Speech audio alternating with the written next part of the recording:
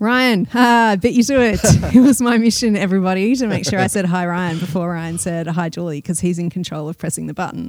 Well, you were watching. Hi, Julie. Welcome to Environmental Heroes podcast, everyone. Woohoo! Yes, and we've got a very special guest today. Yes, well, I think we should disclose, first of all, disclose her name, Mia Swanson. Or Swanson? Yes, Mia Swainson. Swainson is here to talk to us. I think we should be open about the fact that, Ryan, you are the director of the Canberra Environment Centre and Mia is the chair of the board. Yes, she has been for a couple of years and she's helped me greatly. As you'll understand when you listen to us interviewing her, she has a lot to offer to help people be their best. Yeah, that's right. I met Mia, a couple of years ago now. It was at someone's going away party.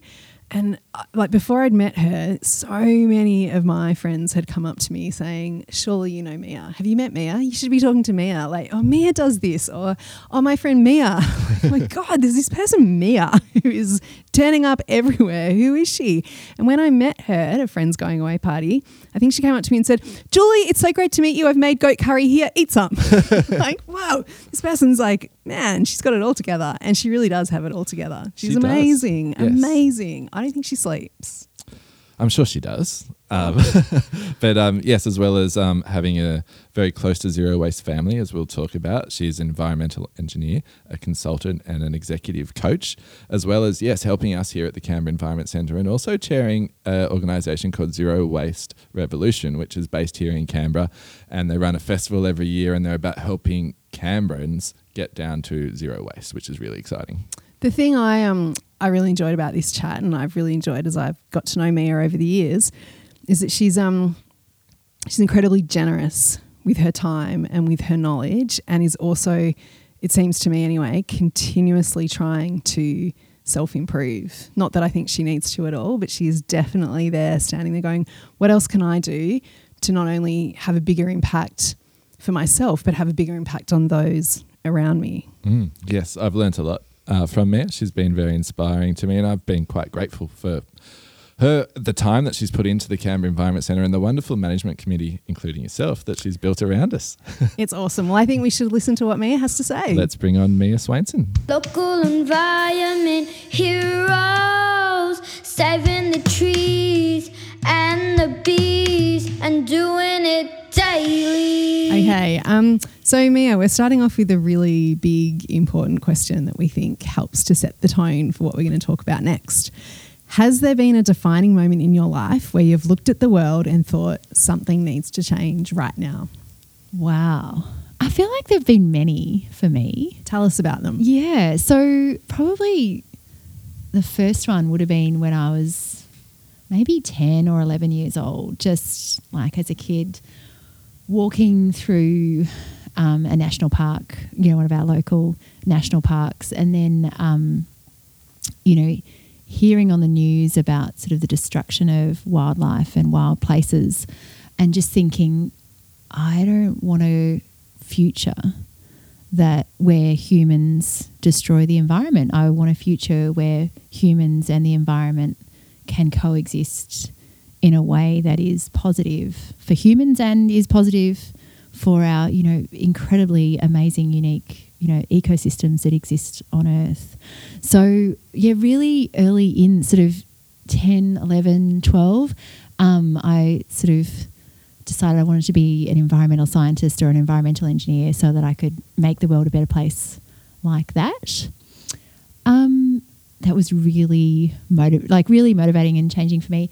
And then I think plenty of moments along the way after that, I studied environmental engineering at university and was exposed to sort of all the Jabiluka mine campaign was happening at the time. So, really thinking about Indigenous land ownership and that nexus between Indigenous land ownership and the environment.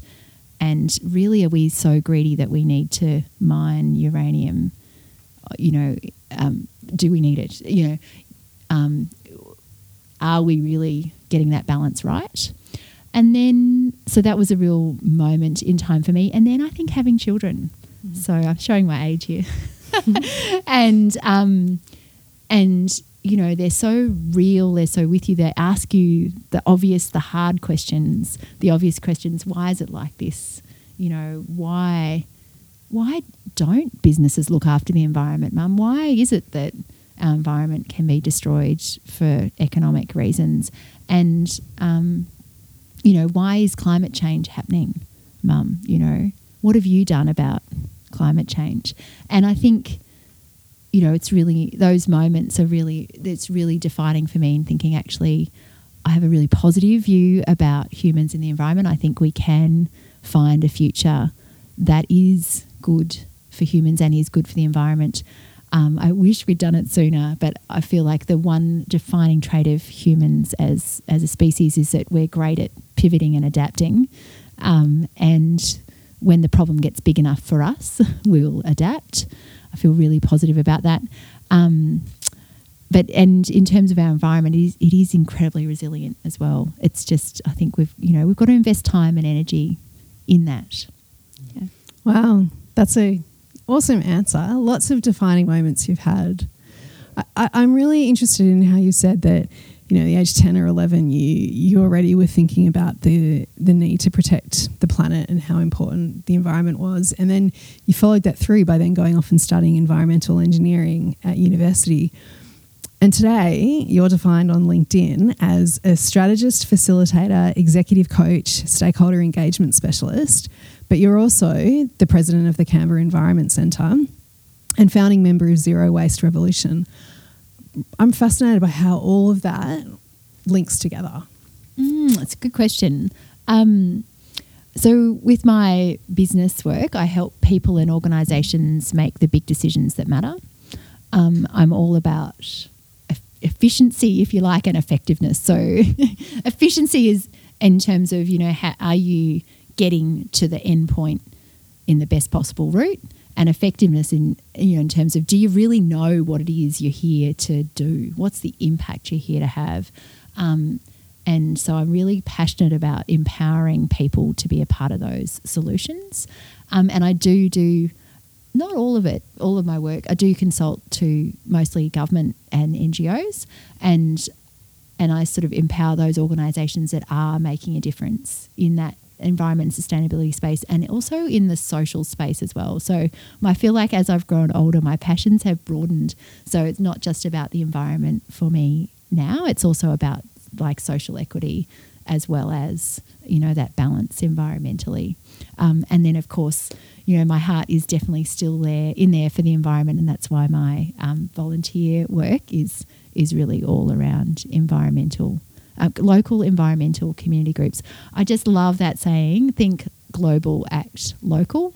It's stuck with me again from quite a young age. I'd like to dig in a little bit on what you mentioned about having children there and how it changed your thoughts on things, because you took your family on quite a journey, didn't you, which resulted in a wonderful TEDx talk that people can listen to. But you pretty much cut out all of your waste or you got it down to quite little. Can you tell us about 1 that? litre it was, wasn't it? 1 week equals 1 litre of rubbish. Yes, and that 2 adults, 3 children. It's a family journey. You're absolutely right. It's not something you can do alone. You can't sort of be there. You could if you were really keen, time poor, sorting out this goes to the chickens, this goes to the worms, this goes to the landfill. Look, on that, I was really inspired by Bea Johnson. She's a Canadian woman who's written a book and got her own TED Talk on zero waste. She managed to get her family of 4's waste, even smaller than mine, for the whole year into a very small jar. And I thought, wow, if she can do that, I can definitely do better than what I'm doing now. And so we were already composting. We have chickens and we had worms. But the thing that changed, there were 2 things that changed for us. We decided as a family that we could do better. So it was a family conversation. The kids are on board. And we started separating our soft plastics out. So that's something everyone can do, pretty simple. But we also ruthlessly looked at how we could avoid creating waste. And that's where you get the biggest lift, really. So really looking to buy secondhand, where we can. Yes, you get a big lift in the reduction of waste, and you get a lift to your bank balance as well, because you're not sort of impulse buying. So we tried buying nothing for, we managed 3 months of buy nothing new. And And that was just great for adding friction to every purchase that we made. We had to get a tent in that time because our tent broke and we wanted to go camping. And so instead of going, into this Macpac store, I just checked online and Gumtree had one just around the corner, exactly what I needed and half the price. So it was perfect. And from that sort of big purchases to even the really small stuff, so that you can ruthlessly reuse at home. And the kids are used to it now. So I've got 3 boys, and I hope they don't mind me saying that they do break an awful lot of stuff. Cutlery and crockery, not cutlery, can't break that, but crockery and glasses particularly. So, we just get our, instead of buying glasses, we've just used jam jars. And they actually seem to break less. Yeah. So ruthlessly reusing at home, I think, is a real, and avoiding that waste creation in the first place, I think are 2 areas that require a bit of a thinking, but absolutely I feel like we've had a real mindset shift. Yeah. I think that's a really good lesson, that it's not just about reducing the waste from the point it's inside your house. It's actually, you've got to think of it from before it even gets inside your house. So you're at the supermarket and you have to stand there and go, well, if I buy this, I've got to somehow deal with that waste that it's creating. I have to deal with that plastic bag. I have to deal with that wrapping. I have to deal with that covering. And so stopping and thinking about what you're buying, well, maybe I could go somewhere else where it's not covered in plastic, therefore I don't have to deal with that waste. And maybe that's something that everyone needs to stop and think about. Yeah, it becomes much easier if you separate out your soft plastics, because then what's left in a typical, take soft plastics out of your bin and take food scraps out of your bin, and then it becomes much easier to look at how you can avoid to reduce waste creation, because there's not much left, for most households even, not just ours. So I think, if people are trying to think, what do I do? It's so overwhelming. There's so much waste. How do I convince my teenager or my husband or wife to do this, or flatmates? My one message would be to take it step by step. Start with something small that's achievable for you and your household. And if you're looking for steps with a big bang for your buck, the first, big bang for your buck is to take organic waste out of your bin to landfill. And you might compost at home. You might use an app called Share Waste, which, connects you to neighbours, or just ask your neighbour, do you have a compost? Can I put my scraps into it? Or a local, community garden. So get that. So the biggest bang for your buck, first of all, is to take that food waste out of your bin to landfill. The next biggest bang for your buck is to take that soft plastic out. So make sure you really, then you can see what's left. Mm. Yeah. You've made it all sound really easy. Was there anything that was one particular challenge, something really hard on the zero waste journey for your family? I think the hardest thing are the conversations that happen between you and your partner. When you're like, I thought we were doing a buy nothing. I think that means nothing new from online shopping. Online shopping is included. Keeping each other accountable. Yeah. I think that's the hardest thing, are those conversations that happen. I think the most nitpicky, annoying thing that my partner would say is the way I wash the soft plastic and hang it out to dry. So you could use it again. So you can use it again, or also so it can be recycled, because you can't. The soft plastic to be recycled needs to be dry, and relatively clean. Doesn't have to be perfect. So breadcrumbs are fine. It's about mold. So anything that'll go moldy, you need to move off. Yeah. So I think that's what he'd say is most annoying. So you've turned this passion for zero waste into a festival. We have. We've run 2 zero waste festivals in Canberra. First one at the National Museum. We had about 800 people come along, which was fabulous. A really energised community event with stalls and speakers and workshops, really practically focused. We went online last year for our festival, and we had about 600 people come along to, again, a series of workshops and online panel discussions really practically focused again on ways that people could look at reducing waste in their home. I was at the first Zero Waste Festival, and you got everyone to bring their old running shoes along.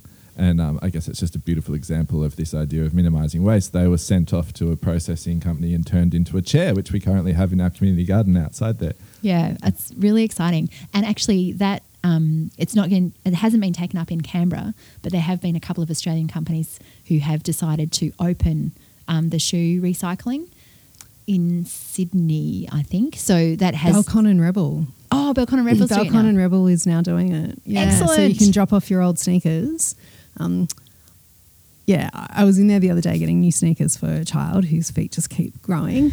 And she wanted to just drop her old sneakers in straight away. And I went, no, you've still got life in them. Like, don't drop them and buy a new pair. We're going to use those when it's muddy and we're going up the mountain. But yeah, so I hesitated for a little bit. But yeah, the company Save Our Souls will put a link in the sheets afterwards. But yeah, awesome. It's really exciting. And so that first Zero Waste Festival was part of testing that technology. Yeah, we seeded that idea by connecting people who were doing it already and importing recycled running shoes from the UK.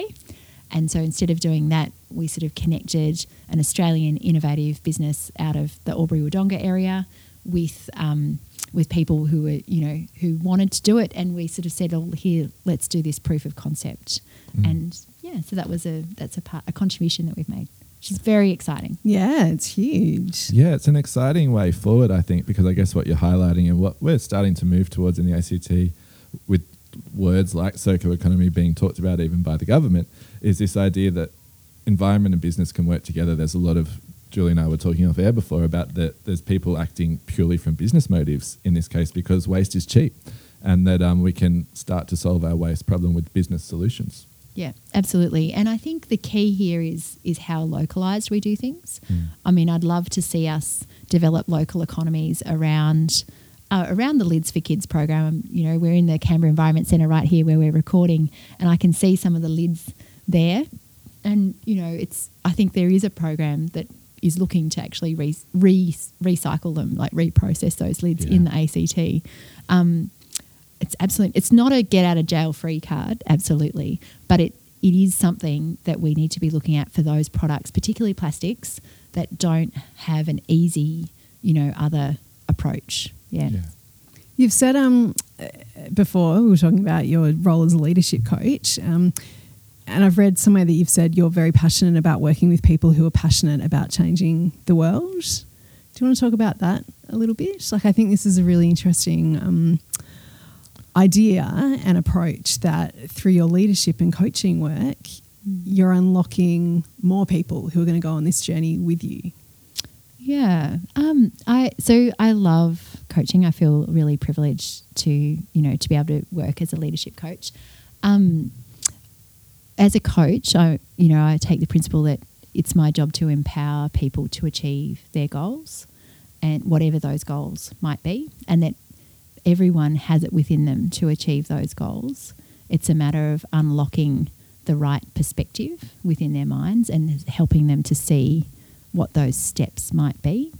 And so, I think helping people to see the potential that exists within them and then to break that down into some really concrete, measurable steps that will help them keep them honest with the change and help them to actually achieve the goals that they have is a lot of fun. So what advice would you give to anyone who's thinking about becoming a passionate leader? Like, can you become a passionate leader, or is it something that you're just innately are a passionate leader?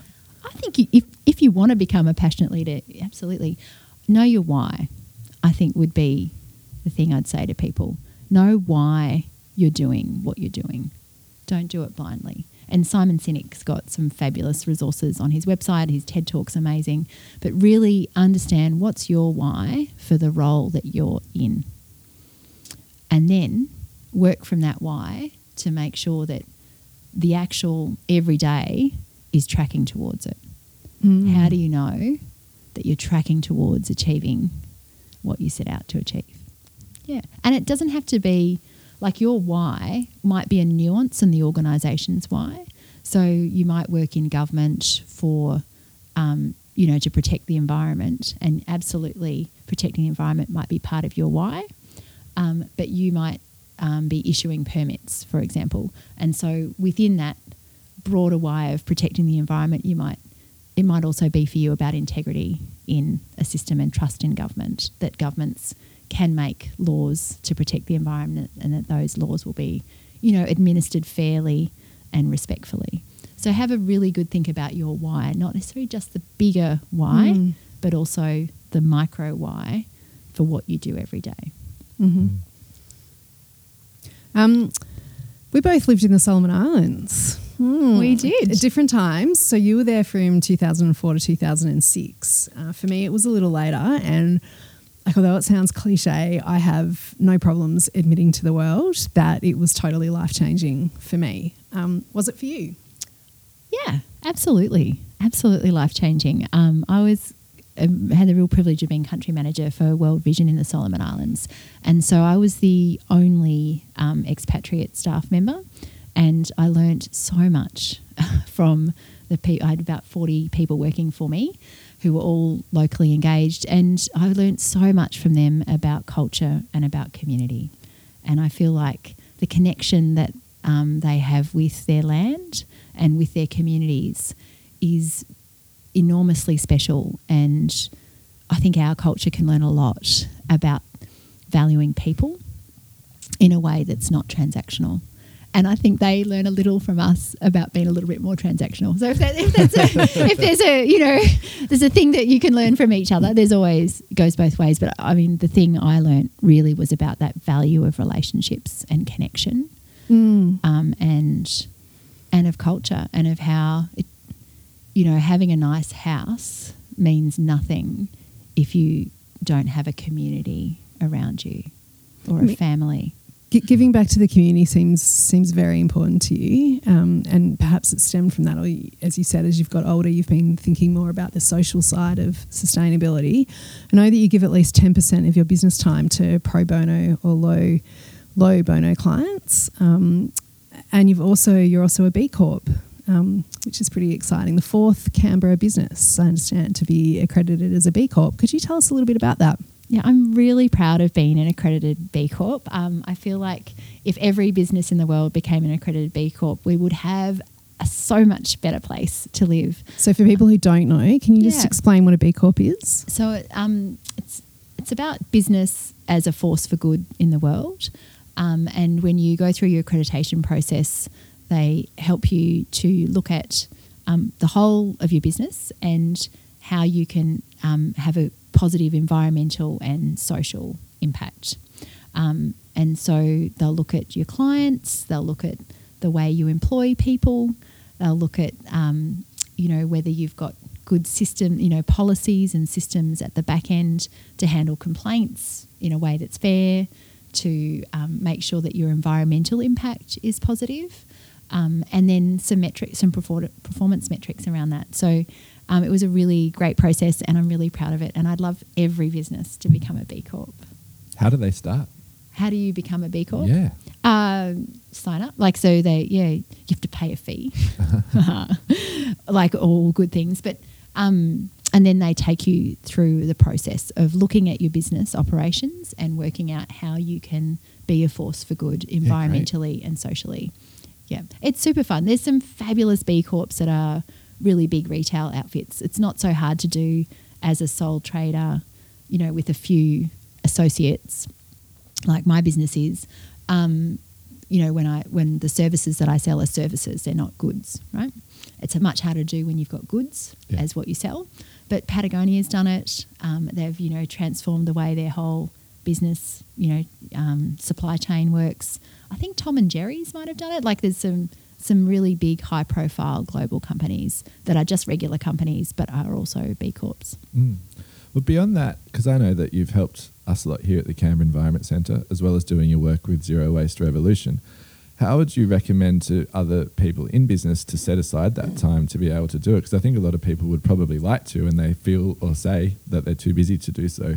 You've managed to make this nice balance between it. Do you have anything that you could recommend to other people who want to volunteer more of their time? Yeah. Look, I think like as I said with waste, when you're making a change in life, take it step at a time. So pick one thing that you want to do differently and commit to it.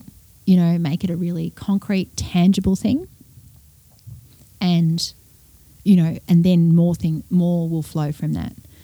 I think what people struggle with, and this is what I help people with executive coaching all the time, is people often struggle with what is the first step. So, yes, I'd like to volunteer my time more. I'd like to make a bigger contribution to the community. A lot of people think that. But then knowing how to go about it, I think, can be tricky. So, you know, usually that sort of stuff starts with actually your network. So I would say to people, if you want to make a bigger community contribution, first of all, think about what you want to do, you know, and why you're doing it. And then to actually make that tangible connection, mine your network. Who do you know who might be able to connect you with that volunteering opportunity that meets your why, you know? And you don't have to ask them for a volunteer job. You might just say, do you know what's out there? Who you can ask someone to recommend that you get in touch. You know, who would you recommend I talk to if this is what I'm interested in? So often that first step is actually just about reaching out to your network and having the courage to say, I want to do something differently. Yeah. Who should I talk to? Or if it's an environment, come and talk to us at the Canberra Environment Centre. Definitely. Of course. There's so many different ways we can use the help. That's the thing about volunteering, isn't it? It doesn't have to be, even though these things are wonderful things to do, it doesn't have to be about a litter cleanup or planting trees. There's so many different ways you can help and offer the skills that you have to, you know, to further the cause here at the Environment Centre or anywhere else. Yeah. I mean, we have everyone here, you know, we need every sort of skill you could imagine for running a business. Yeah. As well as an environmental education program, you know, environmental education programs, you know, the recycler with bikes. We need people who are passionate, you know. So, yeah, but I think for others, if you're not sure what to do, try and work out what the first step is, the micro step. And then if you're worried you won't take it, sometimes verbalizing it and talking to someone who'll keep you honest. It might be a partner, it might be a good friend, you know, keeping you honest about you taking that first step. I think it might be time for our hero questions. I think it totally is. And I think the first one, I'm going to steal the first one. Go for it. Because I feel everyone will have voted you in, Mia, definitely to be president of the world. So congratulations. You've just been elected president of the world. What is the one change you try to implement first? As president of the world? Yes. So this might surprise you, I think. For me, the one change I would try and create, if I could, right? Because, you know, you can't control other people, but if you could, it'd be great. So as a benevolent dictator. Yeah, we didn't mention what the world is like when you become president of the world. It could be the dictator of the world. Anyway. You've unilaterally taken over. Yeah, what are you doing? So would be really so for me it would be about actually mindfulness and supporting people to create peace in their mind. But I feel like inner peace leads to world peace. And world peace is not just about peace between humans, it's also about peace between humans and our environment. And so I feel that the first change I would make, if there was any way you could do it, would be to enable every person to unlock the inner peace that exists within them. That's fascinating. Yeah. I really like that answer. But I'd love to think of an environment. Can I think? So one I know, and I've known that for years. That's always, you know, since I was probably a teenager. You know, that would be the one gift if I could give it to people. Do you have inner peace? Not always. No. You know, do I strive for it? Of course. Yeah. You know, and meditation's a great way to sort of create that. And yoga, I do a lot of yoga, not as much meditation as potentially I should, but definitely a lot of yoga. But environmentally, if I could do one thing, it would be about climate change. I would suck all of that CO2 out of our atmosphere. I feel like it's just the biggest, most overwhelming, pressing environmental problem of our time, and of not just our time, of, you know, from 20 years ago to the next 150 years. Well, on that note, question 2. Yeah. It is 2030. Describe the world you see around you. It's beautiful. I'm standing in a forest, looking up at the trees, hearing the birds, smelling that clean air, breathing it in. It's the environment. And, you know, we've rewilded a whole bunch of different species. Through the experience of the pandemic, as humans, we've learnt to be a little more compassionate with ourselves and with each other. We've learnt the value of lifting everyone up and reducing inequality rather than going for this spike of super wealthy. And we're empowering people to be their best selves. So people, you know, have the opportunities to be their best selves through whatever career that might be or whatever livelihood that might be. Career was very a little narrow. No, I can't wait for 2030. Yeah. So that might not. So 2030 might, you know, I'm really ambitious. So I'm a strategist in my work, as you talked about, and I'm constantly encouraging my clients to dream big and to start with the best, what you really want. And then we'll bring the walls in and look at what's realistic and look at what steps you will take to move towards that beautiful future. And so I just don't have it. So I felt it would be disingenuous for me not to say, to start with, this is the future I want. Yeah. Yeah, totally. And then we'd work backwards from that. Yeah. So what sort of things would we have to put in place today to, you know, what sort of things would have to be in place in 5 years' time? You know, how might we step that through? Yeah. Beautiful. Thank you. So who are your environmental heroes? I know. I have a few. Bob Brown is one of my massive heroes. I feel like he just comes to mind every time I think about environmental heroes. He's an amazing human as well as a passionate environmentalist. He's really smart. I had the privilege of working with him closely in 2007, and he really is as amazing as he comes across. He's a fabulous communicator.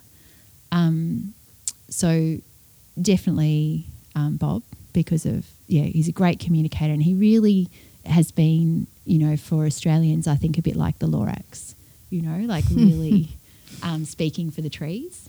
And I think he does that well, and he achieved quite a lot of good environmental outcomes. Another environmental hero would be Christine Milne, because even though, who succeeded Bob as leader of the Australian Greens, she was also in the Tasmanian Parliament with him as well. So she has incredible intellect and knows how to play the long game environmentally.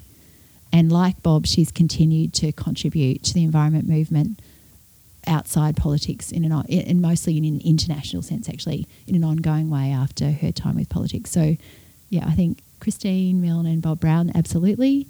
So Bob for his communication, Christine for her strategy on it. David Suzuki. Yeah. Yeah. So when I was a kid, he was probably my first environmental hero. I love the way he connects big planet problems and challenges with really practical action.